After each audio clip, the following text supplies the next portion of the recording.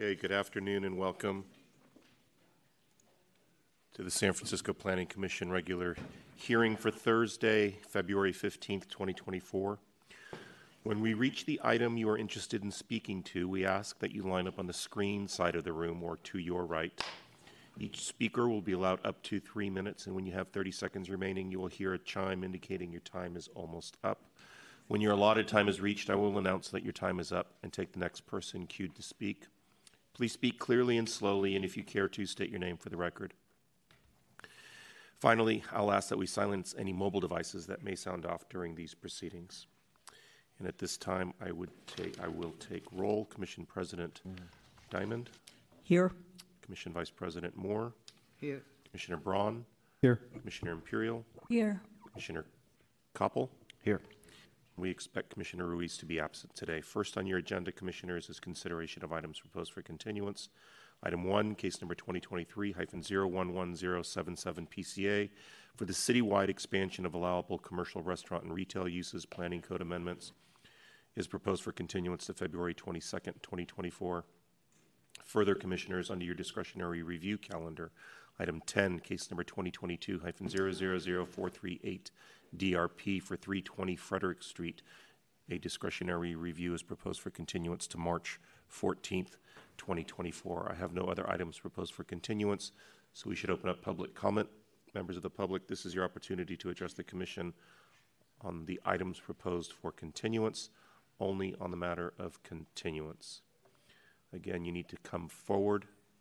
Seeing none, public comment is closed, and your continuance calendar is now before you, Commissioners.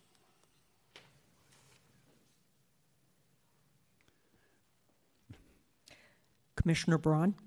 Move to continue items 1 and 10. Second. Thank you, Commissioners. On that motion to continue items as proposed, Commissioner Braun. Aye. Commissioner Imperial. Aye. Commissioner Koppel. Aye. Commissioner Moore. Aye. And Commission President Diamond. Aye. So moved, Commissioners. That motion passes unanimously 5-0 and place us under your consent calendar. All matters listed here under constitute a consent calendar are considered to be routine by the Planning Commission and may be acted upon by a single roll call vote. There will be no separate discussion of these items unless a member of the Commission, the public, or staff so requests, in which event the matter shall be removed from the consent calendar and considered as a separate item at this or a future hearing. Items 2A and B for case numbers 2023-004486 SHD and CUA for the property at 30 Otis Street, adoption of shadow findings and conditional use authorization. We've received a request from Commissioner Imperial to remove this from the consent calendar, and so we will take that matter under the regular calendar. Leaving item 3, case number 2023-007557 CUA at 2310 Fillmore Street, conditional use authorization. And my understanding is that Commission President Diamond will be recusing herself from this item. Leaving it to you, members of the public, to request that Fillmore Street be removed from the consent calendar. You need to come forward. Seeing none, public comment on the consent calendar is closed, and it is now before you, Commissioners. Commissioners, I own some Citibank bonds, so on advice of the city attorney, I need to recuse myself from this particular item, which deals with Citibank and Formula Retail.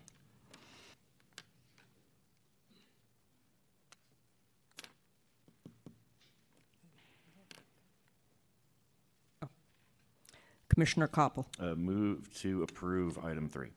Second. Thank you, Commissioners. On that motion to approve item 3. Mr. Iona, do they need to vote to recuse me first? Or it's an economic matter and it's not required? I think required? it's a financial conflict. I don't think there's anything to vote on. Okay, thank you. Commissioner Braun. Aye. Commissioner Imperial. Aye. Commissioner Koppel. Aye. And Commissioner Moore. Aye. So moved, Commissioners. That motion passes 4-0. Placing us under Commission Matters, item 4, land acknowledgement. I'll be reading the land acknowledgement today. The Commission acknowledges that we are on the unceded ancestral homeland of the Ramaytush Ohlone, who are the original inhabitants of the San Francisco Peninsula. As the indigenous stewards of this land, and in accordance with their traditions, the Ramaytush Ohlone have never ceded, lost, nor forgotten their responsibilities as the caretakers of this place, as well as for all people who reside in their traditional territory. As guests, we recognize that we benefit from living and working on their traditional homeland. We wish to pay our respects by acknowledging the ancestors, elders, and relatives of the Ramaytush Ohlone community and by affirming their sovereign rights as First Peoples. Thank you. Item 5, consideration of adoption draft minutes for February 1st, 2024. Members of the public, this is your opportunity to address the commission on their minutes. Seeing none, public comment is closed and your minutes are now before you, commissioners. Commissioner Imperial. Move to adopt the minutes. Second. Thank you, commissioners. On that motion to adopt the minutes, Commissioner Braun, Aye. Commissioner Imperial, Aye. Commissioner Koppel, Aye. Commissioner Moore, Aye. Commission President Diamond. Aye. So moved, commissioners. That motion passes unanimously 5-0. Item 6, commission comments and questions. If there are no comments or questions from the commissioners, we can move on to department matters. Item 7, director's announcements. Good afternoon, Commissioners. Nothing from me. Item 8, review of past events at the Board of Supervisors, Board of Appeals. There was no Historic Preservation Commission meeting yesterday. Good afternoon, Commissioners. Audrey Merloni for Aaron Starr, who is out today. We had a busy week at land use. There were 2 landmark designations. The first was the Grand Theater at 2665 Mission Street. This landmarking was introduced by Supervisor Ronan and unanimously approved by the Historic Preservation Commission on November 15th of last year. The building was designed by G. Albert Lansbury and S. Charles Lee in 1940 and is significant for association with the city's network of neighborhood theaters and as an excellent example of the streamlined modern style. The committee voted unanimously to forward the landmarking on to the full board with a positive recommendation. The second landmarking at committee this week was for the Sacred Heart Parish Complex. This was initiated by the HPC and unanimously recommended by them on September 9th of last year. This item was continued to the February 29th hearing because Supervisor Peskin stated he would like to draft unspecified amendments to the ordinance. It was also a very busy week at land use for proposed ordinances that would amend the planning code. The Family Housing Opportunity SUD amendment that was introduced by Supervisor Engardio was up first. As you may remember, this item was continued last week because the amendments made at that hearing were considered substantive.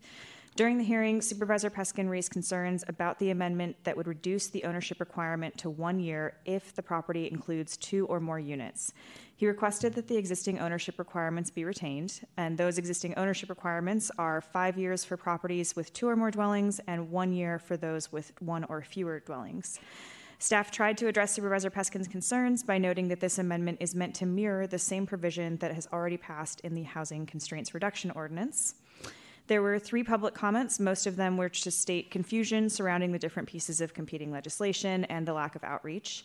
After taking public comment, the item was continued to the February 26th hearing. Next was Supervisor Peskin's state-mandated ADU controls. This ordinance is the duplicated version of the original file. That duplication happened at last week's hearing, and then the duplicate was continued to this week's hearing to give the city attorney time to draft Supervisor Peskin's amendments. This duplicated file would make changes to the state ADU program in order to incentivize the local ADU program.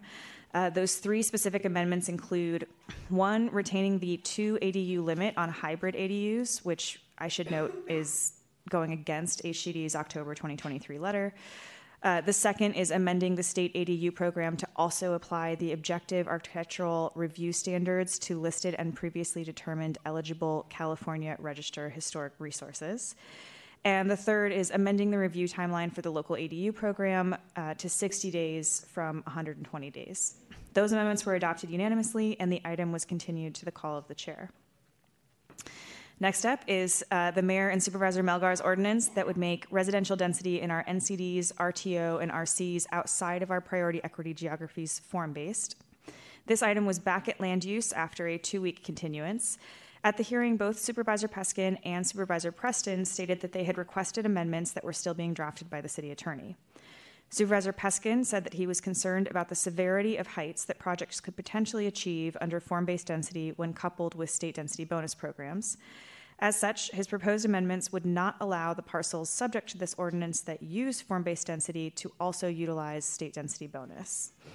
Supervisor Preston is concerned that form-based density without additional affordability requirements is a giveaway to developers. As such, he requested that the city attorney draft amendments to sunset form-based zoning in the areas proposed under the ordinance after a period of 3 years, with the possibility that form-based zoning could be renewed by the board in 3 years if inclusionary rates are also raised to an appropriate percentage. After these two concepts were introduced, Chair Melgar suggested that the item be continued until March 4th to give both the city attorney time to draft these amendments and the supervisors to talk to constituents about these amendment concepts. That continuance to March 4th passed unanimously. Lastly, at Land Use Committee this week, we had Supervisor Peskin's ordinance that would reinstate numeric density controls in the downtown and eastern waterfronts C2 zoning districts. You heard this item on January 28th and voted to make two modifications. The first was to limit the ordinance to demo new construction projects in the Jackson Square and Northeast Waterfront Historic Districts, and the second was to exempt projects utilizing the Office to Residential Adaptive Reuse program in these districts from numeric density controls. Supervisor Peskin made amendments that were in line with the spirit of the Commission's recommendations. He also made one additional amendment, and that was to extend numeric density controls to a set of parcels that are in an area that is considered eligible to be added to the Jackson Square Historic District. Chair Melgar stated that although she understands this ordinance is not running afoul of our obligations under the housing element, she is philosophically opposed to the idea of exempting historic districts from form-based controls, while much of our other well-resourced neighborhoods will be converting to form-based controls. She noted that the areas proposed to revert to numeric controls are not priority equity, nor are they environmental justice geographies. She feared that this may set a dangerous precedent for other historic districts or areas that are seeking to become historic districts to get out of their obligation to accommodate for new housing. Supervisor Peskin responded by stating that it was never his intention to allow heights in this part of the city to be as high as they can be, which can now be accomplished given the new amendments to the state density bonus law. He is hoping that reverting numeric density in these districts will prevent large towers along the waterfront and in Jackson Square. After taking public comment, where there were 2 speakers in opposition to the ordinance and 1 in favor, the committee voted unanimously to adopt Supervisor Peskin's amendments. They then voted 2-1 to send the item as amended with a positive recommendation to the full board. Supervisors Peskin and Preston voted in favor, and Chair Melgar was opposed. We're almost done. At the full board this week, the Code Corrections Ordinance passed its final read, and the Downtown Rail Extension Fee Waiver passed its first read. And that's the conclusion of the board report. Thank you. Thank you. I do not see the zoning administrator here to give you a report, so we can move on to general public comment. At this time, members of the public may address the commission on items of interest to the public that are within the subject matter jurisdiction of the commission, except agenda items. With respect to agenda items, your opportunity to address the commission will be afforded when the item is reached in the meeting. When the number of speakers exceed the 15-minute limit, general public comment may be moved to the end of the agenda.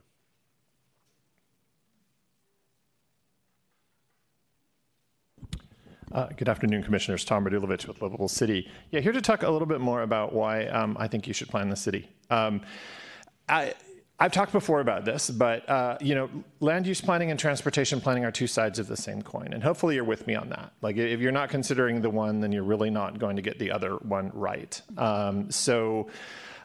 You might say, well, we're doing the land use planning and other folks are going to do the transportation planning, so what's the problem? I would argue you're not actually doing land use planning. You have a lot of controls around land use, but it's not a plan.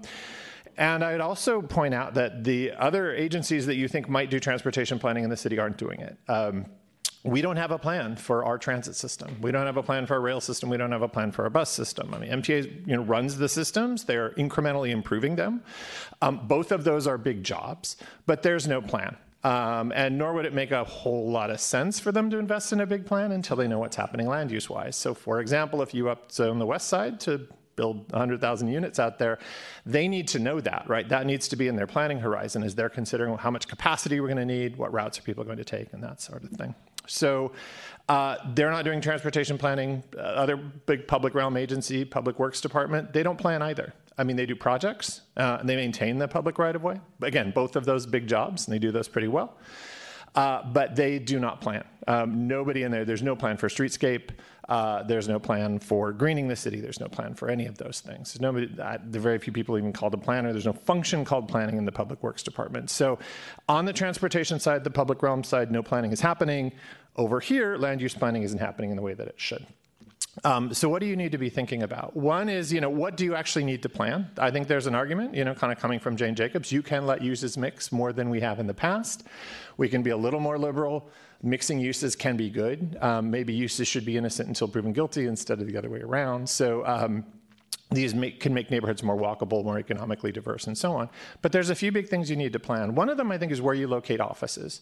There's a lot of data around this. People don't walk very far on the work end of a transit trip. The data shows that the transit ridership drops off about 1% every 100 feet. So if you really want to have transit-served office, you need to cluster it pretty closely around good quality regional public transportation. We're not doing that. I mean, we have a lot of that done historically, a lot of million square feet of office or something like that empty downtown. You also have hundreds of thousands of square feet of office in really transit-poor areas of the city, Executive Park, Shipstick, et cetera. That's in the pipeline. So thinking about being a little more disciplined about where you permit office, I think is one of the keys to getting this transportation and land use balance right. So as you do your land use element, which I hope I've convinced you to do, think about locations of office as one of the key things that you do need to control. Thanks.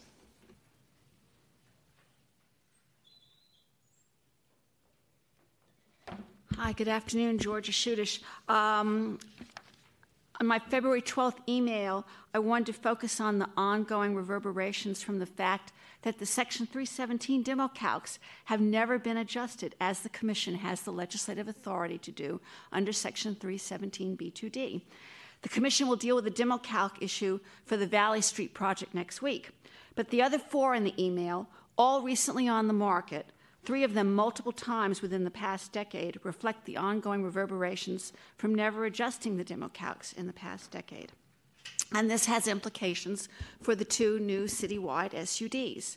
Section 317 and the demo calcs are still in the planning code, as is the Commission's legislative authority to adjust them. I am particularly concerned with the priority equity geographies SUD. It seemed that the underlying intent was to protect these neighborhoods and shift development to the family housing opportunity SUD. Here's an anecdote from when I was in the open house for the alteration project that is selling for $8.5 million. I heard one real estate agent tell another that the only properties that could sell were single-family homes, not multi-units. And that actually lines up with the 2020 feasibility studies on multifamily housing from Century Urban. So there may be even greater incentive to bypass the Commission and get a ministerial review as an alteration than ever before, particularly in the PEGs and even on the west side. And then there is the whole issue of the second unit, whether it's added or it's a UDU existing, which is in my email examples. And I don't have time to get into it, but I'm sure the Commission is not naive and understands the issues. What was the intent of Section 317 tantamount to demolition values? It was to prevent alterations from turning into demolitions because Building Code Section 103A.3.2 was being skirted around and supposedly simple remodels became a ruse. So Section 317 was conceived to allow for reasonable remodels if a family needed more space, but prevent the demolition of sound, relatively affordable, financially accessible housing. Staff has said adjusting the calcs would just cause speculators to go up to the edge of any new threshold if the values were reduced. And I think that's great, because if that happened, less of the structure will be removed and more will be retained, and there won't be outcomes like the outcomes outlined in the February 12th email that I hope the commissioners and the staff had the opportunity to look at. And here's my 150 words for the minutes. And I gave Director Hillis an article from the Wall Street Journal that I think should be of interest to all of you that relates to the speculation that may be going on now from the past 10 years and the next 10 years. Thank you very much.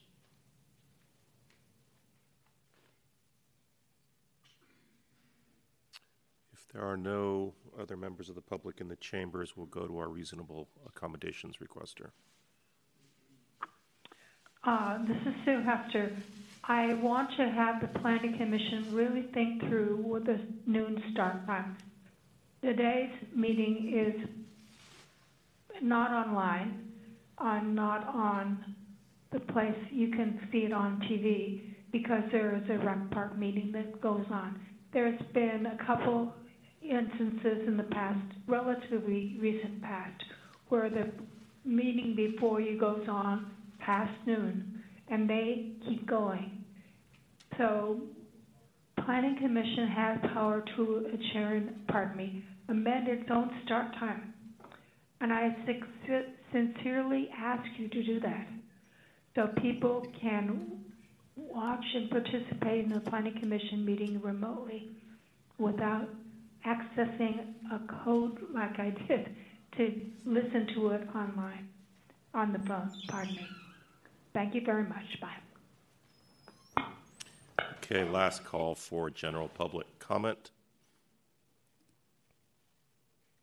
Seeing none, general public comment is closed, and we can move on to your regular calendar, commissioners. And the only item under your regular calendar is items 2A and B. For case numbers 2023-004486 SHD and CUA for the property at 30 Otis Street for your consideration to adopt shadow findings and the conditional use authorization. Commissioners, before Lizzie comes up, I just wanted to introduce her because it's her first time at the commission, or actually hearing an item. I think you've had 14 projects at the commission, but it's the first one that's been pulled off consent. So Lizzie Mao joined us this past April. She's working in our District 6 Development Review team. Before joining the department, she was an assistant planner at Urban Planning Partners, where she worked on local housing elements, housing policy implementation, and worked on community outreach for the second Trans Bay Crossing. She has a BS in environmental studies from UC Santa Barbara. So welcome, Lizzie. Welcome to the hearing chambers. Thank you. We got time too. We can give her half an hour for open mic. It's a short calendar. Good afternoon, Commissioners. Lizzie Mao, Planning Department staff. The project before you includes the installation of a new Dish Wireless macro wireless telecommunications services facility consisting of 3 new antennas screened within 2 radome covers that have a maximum height of 42 inches and ancillary equipment screened within an 8-foot tall enclosure. The proposed wireless telecommunications facility will be located on the rooftop of the existing 26-story mixed-use building at the northwest corner of Otis and 12th Street. The existing building contains 2,200 square feet of retail space, 16,000 square feet of arts activities, and a theater for the City Ballet School, and 416 dwelling units, and was completed in 2021. The proposed project would result in new shadow on the proposed 11th and Natoma Park, under the jurisdiction of the Recreation and Parks Department, increasing the shadow load by 0.003% above current levels, increasing the theoretically available annual sunlight to 23.265%. In order for the project to proceed, the Commission, with the recommendation of the Recreation and Parks Commission, must grant an adoption of shadow findings that the shadow on the proposed 11th and Natoma Park would not be significant or adverse to the use of the park pursuant to the Planning Code Section 295. Additionally, the Commission must grant conditional use authorization for a wireless telecommunications facility taller than 25 feet above roof grade or height, pursuant to Planning Code Sections 210.2 and 303. The Department finds that the project is, on balance, consistent with the Market and Octavia Area Plan, Downtown Area Plan, and the objectives and policies of the General Plan. The proposed facility will enhance the area's public safety infrastructure by providing improved wireless telecommunications services to the surrounding neighborhood at all times, as well as during natural disasters or other emergencies. The department also finds the project to be necessary, desirable, and compatible with the surrounding neighborhood and not to be detrimental to the persons or adjacent properties in the vicinity. Staff recommends approval with conditions, and that concludes my presentation, and I am available for questions. Thank you, project sponsor. You have 5 minutes. No? Okay. With that, we should open up public comment. Members of the public, this is your opportunity to address the commission on this item. Again, you need to come forward. Seeing none, public comment is closed. This matter is now before you, commissioners. Commissioner Imperial. Thank you. I have a question to the staff since the project sponsor is not here. The planning staff, yeah. Yeah, and the project sponsor is here. He Oh, just doesn't have a presentation for you guys today. Okay, maybe I'll ask the question to the Okay. project sponsor. Where is the project sponsor?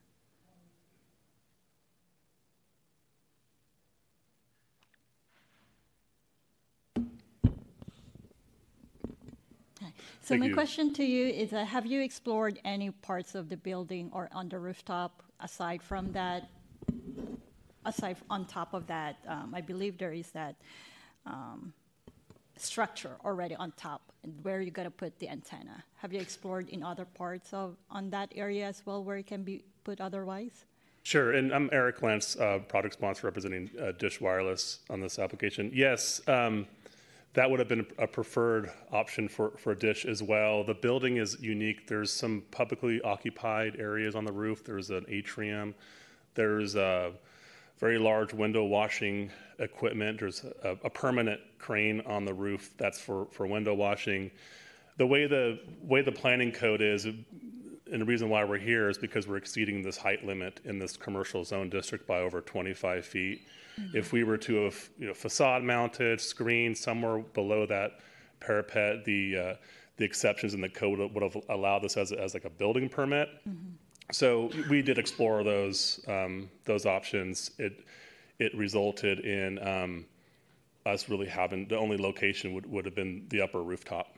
The upper rooftop, and on the other parts of it, that will be, because the size of this. My goal is the reason why I take it off in the consent, because the future impact it will have on the 11th and Natoma Park, it's going, as it is going to have an impact on the children's playground, which is around I believe in the spring. And even though it's minimal, it's 0.03%, but this is going to be a future park in this area as well. And so I'm trying to see if there's a way to mitigate that impact, or to minimize the impact of shadow, perhaps, on the other area of the rooftop as well. Sure. The original proposal that we did submit included a screening around the entire upper penthouse, which would have been an 8-foot wall on the entire penthouse, and we've reduced that screening to just encapsulating the equipment area, which is or base station, the cabinets, in the center of that rooftop. And then the antennas, there'll be just two radomes.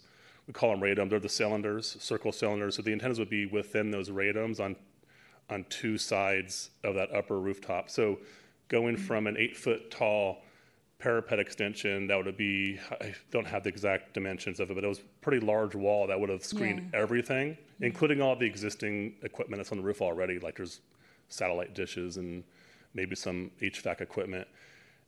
We reduced that to the two radomes and then put the equipment right in the middle of the roof so it's less visible, but also would project less of a shadow. Yeah. Will that project a less shadow on the initial proposal? Yeah, so the shadow study was run off the reduced design, so that 0.003% is in addition to what the building is already going to cast on that, and that occurs late afternoon in the winter after 4:30 p.m. That's the kind of the peak time. That 0.003 would be that time of the year. I'm wondering what the planning staff,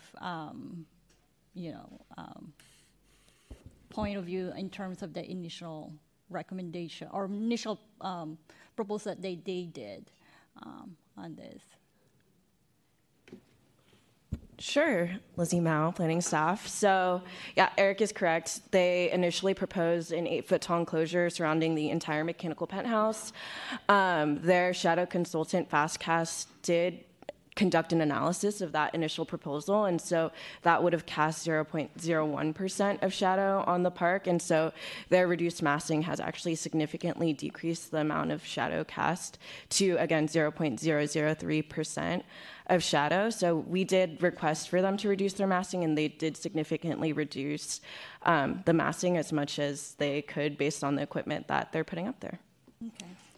So, and I was just going to add on to that. I think an important factor is this did go to the Rec Park Commission. The shadow that's cast is, again, after 4:30 in the winter. I think all of us who live here, practically speaking, know that there's not much sunshine usually after 4:30 in the winter months. But the Rec Park Commission had no concerns about the impact. They were almost a little perplexed why it was before them. And so I think based in their recommendation on the sort of de minimis amount of shadow, and I think importantly the time of day and the time of year that the shadow is cast, I think all of those things coupled with, I think, the great work that staff did to work with the sponsor to reduce the shadow impact from the original proposal sort of couple our recommendation for approval. I understand. And, I mean, I do not have issue with the wireless telecommunication system. My only goal is to minimize the future impact of this park. And even though it's, whether it's, if the initial proposal was just 0.001, then that would be, I would prefer that than 0.003. I think you misunderstand. It was 0.01 versus 0.003. So this is dramatically less than what the original was. Thank you for that clarification. Thank you. It looks like it has been explored. I just want to make that emphasis that this will be a future park, and that even though the winter time, I mean, sunsets around 5 p.m., but it's still an important time, especially if this is going to be for children's playground. So I know that they did the due diligence, and I'm willing to go and approve this. Vice President Moore? I have only one additional question. Were other buildings explored to locate this particular equipment? Hello, Lizzie Mao, planning staff. Yes, all wireless telecommunications facility have an alternate sites location plan, so 5 other locations were analyzed, and they either declined having the facility there or did not respond. Well, the real concern is, as we are trying to build out the hub, of which this building is a piece, we will have to look perhaps more carefully at which buildings will be casting shadow on this type of a park. Particularly as a public park, I assume it's under the jurisdiction of Park and Rec, will require additional protection.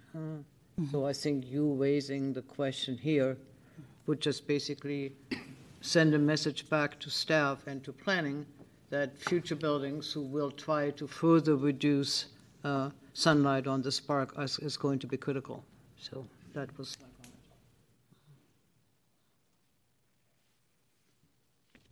Commissioner Braun? I just want to say thank you to Commissioner Imperial for bringing this up. And it's not often that we get a new public park in the city. And so wanting to protect and have a very careful oversight of any new shadows cast on this park, I'm in full favor of that.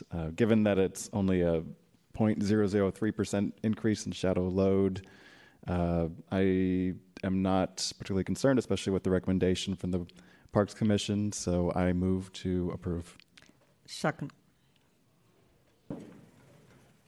There's nothing further, Commissioners. There's a motion that has been seconded to adopt shadow findings and approve with conditions on that motion. Commissioner Braun? Aye. Commissioner Imperial? Aye. Commissioner Koppel? Aye. Commissioner Moore? Aye. Commission President Diamond? Aye. So moved, Commissioners. That motion passes unanimously 5-0. Placing us under your discretionary review calendar for item 9, case number 2021-009470 DRP for the property at 4820 Anza Street, a discretionary review.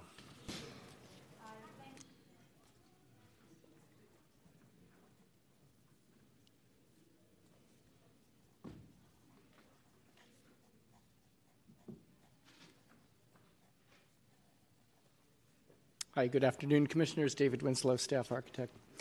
The item before you today is a public initiated request for discretionary review of building permit application number 2021.0830.7438 to construct a two-story vertical addition to a two-story single-family home. The existing building is a Category C, no historic resource, built in 1924. To date, the department has received 2 letters supporting and 3 letters opposing the project. The DR requester, Deborah Hawley, on behalf of Rita and Eugene Katz of 587 39th Avenue, the residents of the adjacent house to the east, is concerned that the project does not comply with the residential design guidelines related to building scale at the rear and the front, topography, and privacy and light and air impacts. Their proposed alternatives are to eliminate the 4th story and to eliminate the rear roof deck. Staff generally supports the project as it is code complying and meets the residential design guidelines. This is a key lot in relation to the houses that front 39th Avenue. Staff design review initially recommended the removal of the 4th floor to comply with the residential design guideline, design the height and depth of the building to be compatible with the existing building scale at the mid-block open space. The addition was ultimately revised to significantly reduce the massing at the rear by setting the 3rd and 4th story back 16 feet from the rear wall. The stair enclosure along the east wall was also shaped to reduce its massing. The roof deck was also reduced by several feet in the front. And the 4th story addition aligns with the rear wall of the immediate neighbor to the west.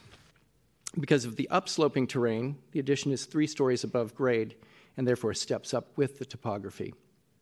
This is similar in height to the adjacent neighbor, DR requester's 3-story building, and I amend that in the report. It was described as a 4-story building. The DR requester's building is a 3-story building to the east at 39th Avenue, and several other buildings on 39th Avenue to the north. Based on these factors, subsequent review deemed the size and location of the 3rd and 4th story to be an appropriate design response. And I would like to add for clarity that the review matrix that tracks our iterative recommendations and the project sponsors' responses to those iterations was not modified to reflect the compliance that we ultimately got to. Just to avoid some confusion, it was a clerical error on my part. Additionally, due to the high parapets on adjacent buildings, the 3rd story addition at the street appears only a half a story higher and was found to be compatible with that existing prevailing scale of 2-story buildings along Anza. There is a deck proposed over the existing 1-story portion of the building at the rear. That deck extends to the shared property line with the DR requester. The height of the solid fire-rated parapet for the deck, along with the unnecessary potential for conflicts from the deck to impose on privacy impacts, is exceptional. Therefore, staff deems that is an exceptional and extraordinary circumstance and recommends taking discretionary review and approving with a rear deck set back 5 feet from property lines and removing the solid parapet wall above the roof level. Thank you. Thank you. If that concludes staff presentation, we should hear from the DR requester. You have 5 minutes.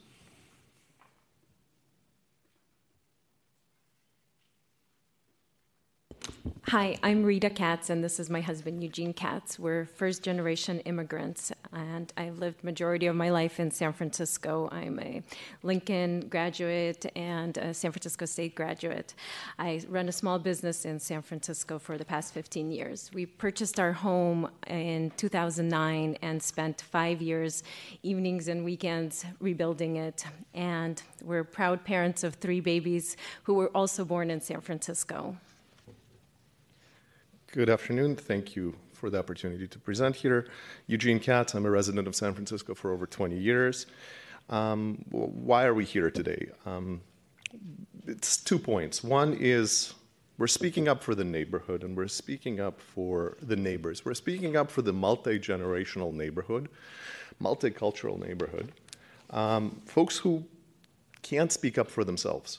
We're here to protect the look and feel of the 100-year-old neighborhood that we love. We support and believe that Mr. Caputo and his family have the right to build their dream home. We just ask that it is done with consideration to the neighborhoods and to the neighbors, and in that spirit, we have proposed a solution where where the same square footage is achieved by eliminating the fourth story in consideration with the neighborhood and the neighbors. It can be done, it can be accomplished. We did that with our 2,700 square foot home that we took 5 years to remodel without impact to any of our neighbors or the look and feel of the neighborhood. Thank you. Do we have the overhead, please? Good afternoon. SF Gov, can we go to the overhead? Okay. Good afternoon, President Diamond, Vice President Moore, and Commissioners. Deborah Hawley on behalf of the Katzes. We agree with Mr. Winslow's recommendation that this project, you should take DR because this project presents exceptional or extraordinary circumstances. Where we differ is that we're requesting the one additional modification, remove the fourth floor. We understand the need to accommodate the project sponsors' aging families. However, they don't need to have a 4,500 square foot house to be able to live together. As shown in the slide, most of the single-family homes in the neighborhood are quite modest in size, about 1,500 square feet, 2 stories, like the project sponsor's home. The project would triple the size of the existing home. While there are a few 4-story buildings in the neighborhood, as shown in this slide, they are multifamily units. They contain 2 to 18 units. But again, the scale is mostly 2-story homes. Planning department staff got it right the first 2 times they reviewed the design and told the project sponsors to remove the 4th floor from the project. Quote, the 4th floor addition is out of scale with the context and would have substantial impacts to surrounding properties. Design review recommends that the 4th floor be removed entirely, unquote. Unfortunately, this direction was reversed after one meeting with senior staff where it was decided they could keep the 4th floor. What we are asking for is the 4th floor, which contains just an office and a bathroom, be relocated to another location in the house. For example, the ground floor has an entertainment room behind the garage. They could move that office to the entertainment room location and they'd have privacy. This seems like a reasonable compromise to us. They could still have a 4,000 square foot plus home, larger than any other single family home in the area.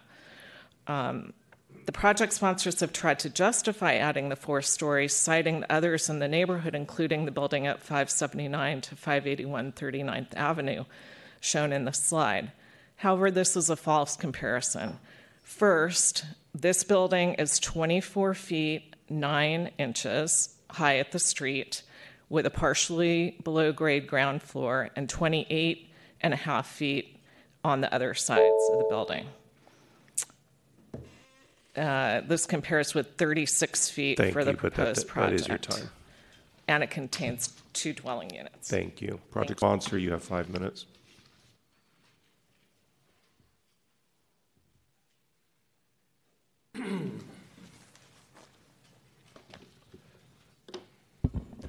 Good afternoon, Commissioners.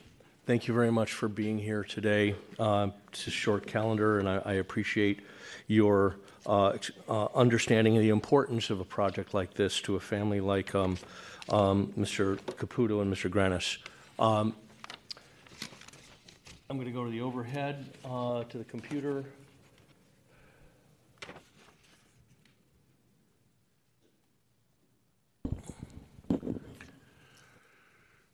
Many things about the discretionary review process are changing. Many of the criteria that we use to evaluate what's appropriate development is changing.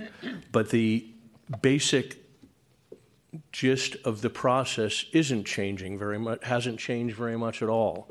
I remember my first matter like this before the Planning Commission was more than 30 years ago, and the president of the commission at the time, Sidney Yanofsky, said that this is not about, we're no longer keeping up with the Joneses, we're using this process to keep down the Joneses.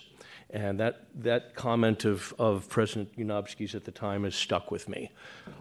If we can go to the overhead, you can see where the red X is. That's the DR requester's home, and the green O is the project site. When the project is finished, the DR requester's home will still be 5 feet or more higher at its highest point than the project site will be at its highest point.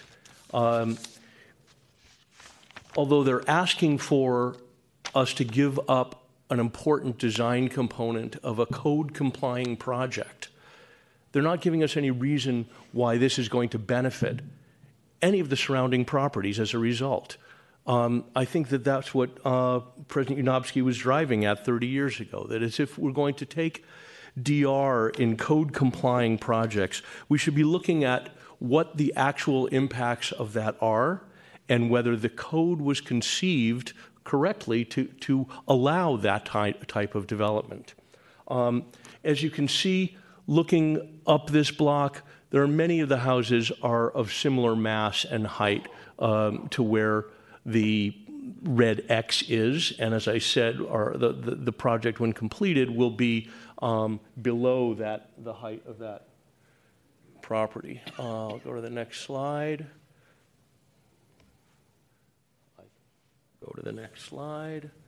You can see you have this material in front of you. These are the alterations that have been made to the project, reductions that have been made in size and scale since we've been working with design review.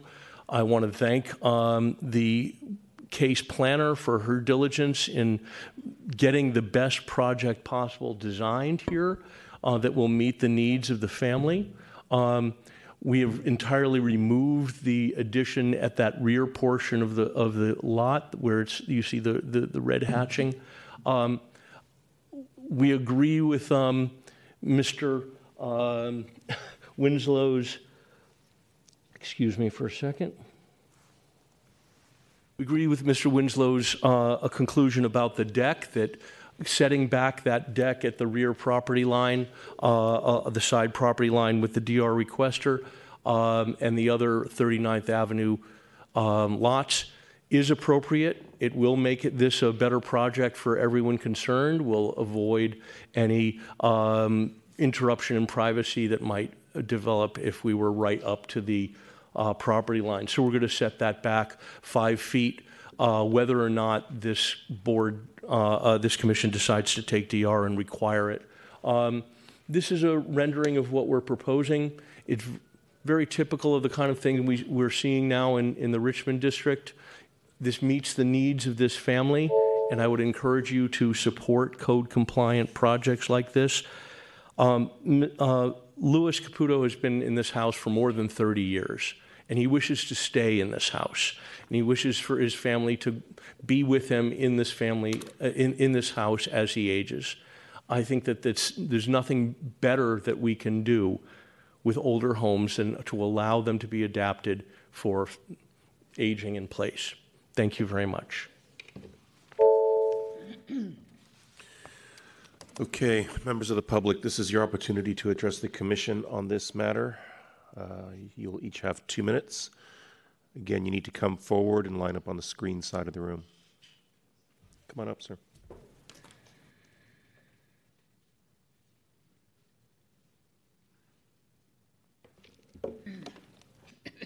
Can start? You may. With all due respect to Jeremy Paul, and the owners of the property. This project is all about land use gluttony and playing the zoning code to the maximum extent possible. This project should be rejected out of hand. I've done a public records request. The commission asked this project be scaled back in December 2021. 3 months later, the proponents came back and said no, a position they maintain today, the scale back being the one floor eliminated totally. This block, a brief walk down the block, are all single-family homes, counting the garage, 2 stories. If you live next door, commissioners, to this proposed project, how would you feel? This project is totally out of scope. The proponents know it.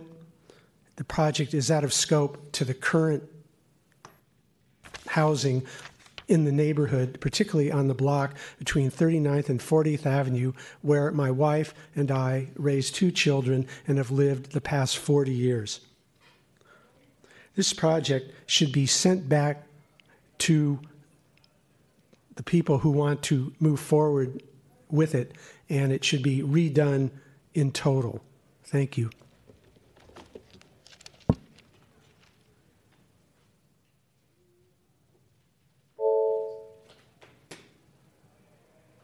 Good afternoon, Commissioners. My name is Terrence Allen, and I am not going to speak about the project. I'm going to speak about the people who are proposing the project. I am the most recent past president of the Castro Merchants. I led the Castro Merchants through the pandemic, and in the Castro is a large nightclub, the Cafe. And the Cafe is managed by the gentleman who is bringing this project forward to you. It is very important to the community that we recognize the quality of people that are inhabiting the businesses that we have in our neighborhoods and take that quality of person and bring them to their homes and extend to them the courtesy that they've extended to the neighborhoods throughout the time that they have been managing their businesses. When we started a program that was called the Safety Program, Lewis opened up the nightclub and said, bring people in and teach us how to be safe. He was one of the few 5 nightclubs that said, bring people in and teach us how to be safe. Why was that so important? Because we were in a bit of a turmoil at that point, and he allowed us to do that.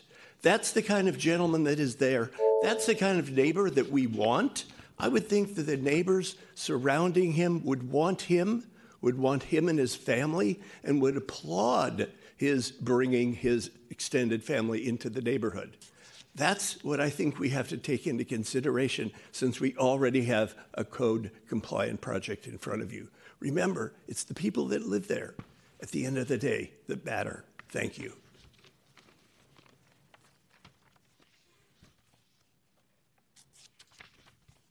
Hello. I'm here to read this letter from their next door neighbor in support of the project. Dear honorable members of the Discretionary Review Committee, my name is Og Sune and I reside at 4826 Anza Street. I am the next door neighbor to Louis Caputo and Jeffrey Granis, and our homes physically touch. I'm writing to express my support for Louis and Jeffrey's home remodel, 4820 Anza Street, 2021-009470 DRP. They have been open and forthright with me about their project since our homes have a physical connection, and I think this remodel will be a great addition to the neighborhood.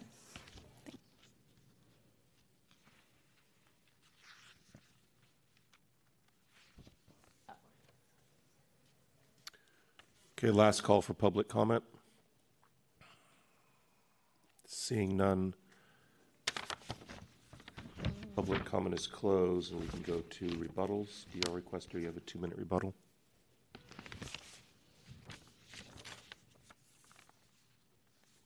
I have the overhead, please.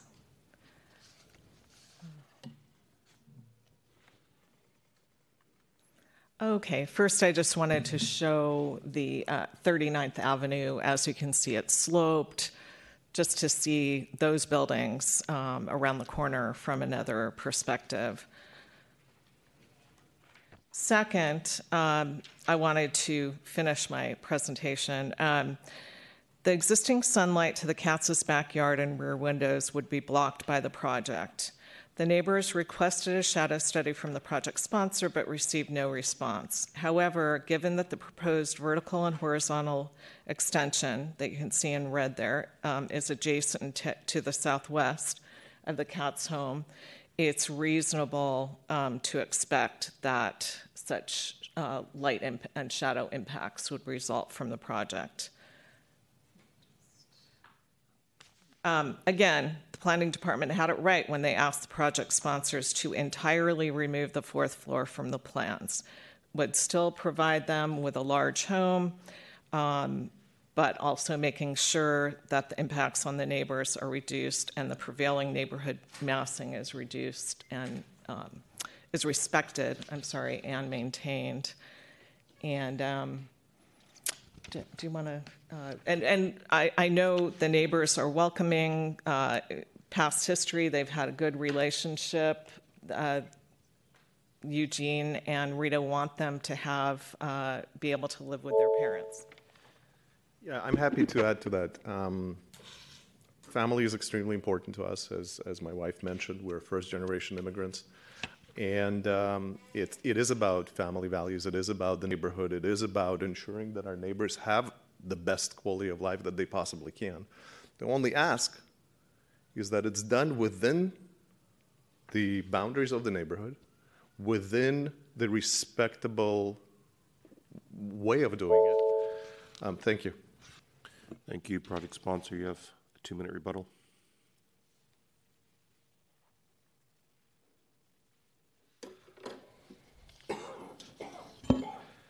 Thank you, Jonas. Jeremy Paul for Louis Caputo and Jeffrey Granis.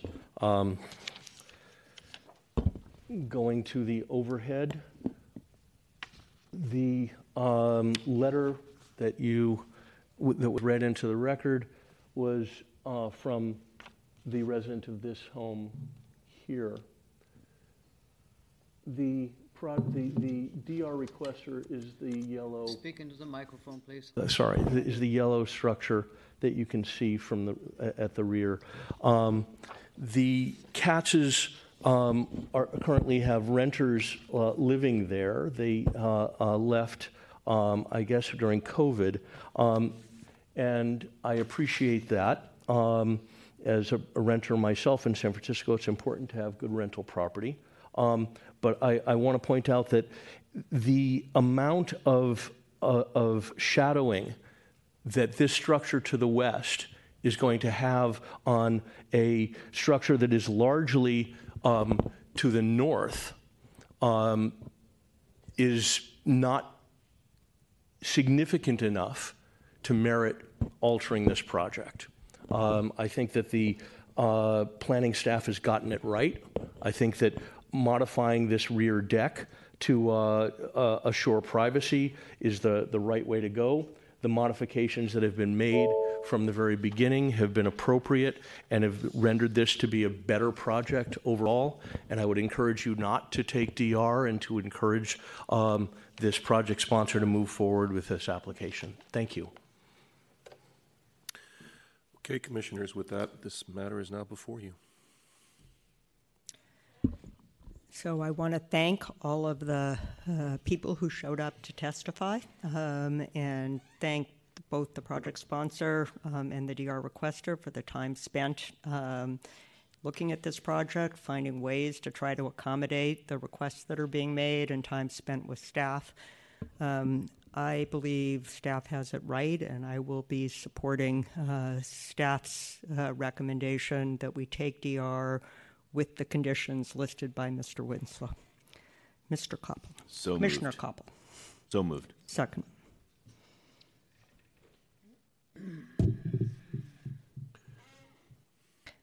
Vice President Moore. I'd like to just put to the record, and that's perhaps encouraging staff architect Winslow to ask for slightly more explanatory drawings from the applicant, The drawings are basically door schedules, etc. The drawings themselves are extremely difficult to read. And the one thing in a critical situation like that, what is missing here is indeed a 3D image of how this puzzle fits together. And I'm finding it increasingly more difficult to look at DRs and have the objective type of information that I believe everybody needs to do. I'm quite versed in reading drawings, but the set of drawings is insufficient for me to really properly understand what's needed. And again, we have submittal guidelines. The 3D part is there clearly indicated in there, and I would encourage us, generically speaking, that we pay more attention to that. You took it apart in terms of mentioning the elevation differences between the siding of the different buildings. That helped, however, to comprehensively understand it in literally 360-degree radius is much, much more difficult. I like to express my concerns about the size of the building. And while this building does not fall into a square footage restricted district, it is a family district. It allows larger units. We are in RH2.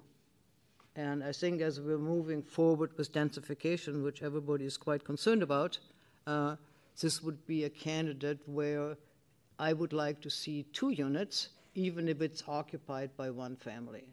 I'm looking into the future where we need to bring more units to the market, and even half of 4,500 square feet would result in 2 very positive family units.